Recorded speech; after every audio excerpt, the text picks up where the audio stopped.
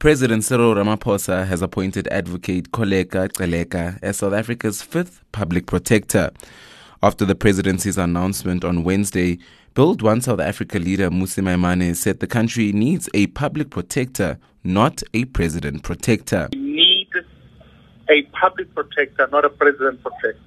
Kholeka is arriving with a cloud of pala over her head. We need to investigate that matter further, given that it was its prominence. I think it's in haste that we've just appointed him. UDM leader Bantu Holomisa said he does not have confidence in Gcaleka. There's nothing to be excited about. The team which chose her. So let's see what is she going to do. Other than that, we see her as a deployee from the top echelons of the party, which saved their president with that controversial report. ATM President Vuyo Zungula said Gcaleka had not demonstrated a sound of understanding the law.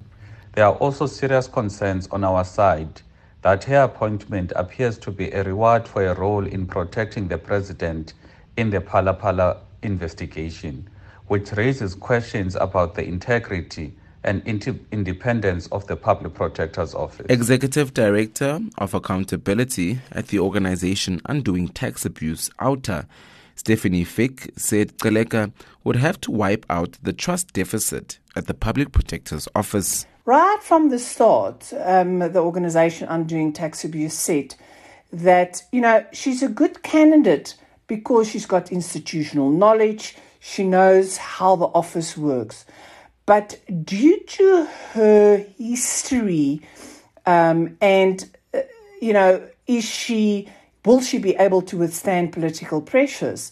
One has to question whether she is fit, to present South Africa in that very important Chapter 9 institution. Rise Mzansi's head of internal democracy, Boitumelo Mpakanyane, says Gcaleka should do her job without fear nor favor.